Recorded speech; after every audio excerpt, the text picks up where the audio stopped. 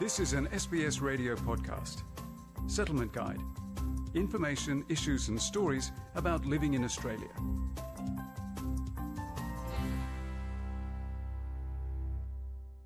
Oral health is about much more than just having a pretty smile. The health of your mouth often reflects and can have an impact on the state of the rest of your body. Dental care is expensive in Australia, but there are ways to bring down the costs. Audrey Bouget has prepared this report. In Australia, some people can access public dental care, but the vast majority of the population needs to visit a private practice. They pay from their own pocket, sometimes helped by their private health insurance. Dr. Deborah Cole, CEO of Dental Health Services Victoria, a public oral health agency, explains that Medicare doesn't cover basic dental care like cleaning, checkups or fillings.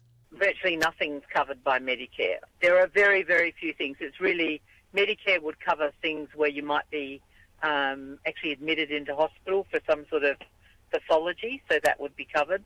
But predominantly, most basic dental care wouldn't be covered by Medicare. Medicare will only cover some dental services if they are necessary to protect your general health.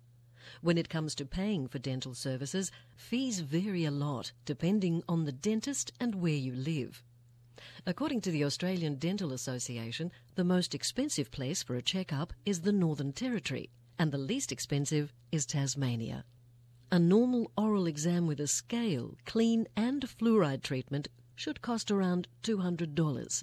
When choosing the right dentist for you, Tom Godfrey, spokesperson for consumer advocacy group Choice, recommends shopping around and asking for prices before booking an appointment. So if you don't have insurance, the costs can vary wildly from dentist to dentist. So it's important that if you are on a budget, ask your dentist to explain to you the costs before they commit to the procedure, and that way it'll be easier for you to budget. Taking an appointment at a dentistry school could save patients money as their fees are generally lower than private practices. Tom Godfrey says good health insurance can reduce the bill, but it will rarely cover the whole cost. You need to remember that, on average, private health insurance customers claim back only around half of the dental fees. So even though you take out what we see as a form of budgeting tool within the extras policy for dental cover, you will still have out-of-pocket expenses. However, Tom Godfrey insists that getting extras cover with your private health insurance is only worth it if you plan to use it on several things like optical, physiotherapy or podiatry. He says those who are only getting extra insurance coverage for their dental needs are better off just paying the bill. Although dental care can be expensive for adults, it's more affordable for children. Almost all Australian children with Medicare can benefit from the Australian government's Child Dental Benefit Schedule. All children until they're 17, so before they turn 18, are actually eligible for care if they fit within a certain family tax benefit, but most people that would come in would fit into that category. Parents receive $1,000 per child to be used over 2 years for dental care. Deborah Cole says public dental care is only available to a small percentage of the population. Every state has slightly different eligibility criteria, but they're predominantly, if you've got a healthcare card or a pension card, you are eligible. In Victoria, they also go, if you're a refugee and asylum seeker, we will provide you with care as well. In other states, it's a little bit different, but predominantly, most of them would all provide emergency care. Ms Cole says Dental Health Services Victoria works hand in hand with community organisations to provide free and affordable dental care for refugees and asylum seekers who are especially vulnerable.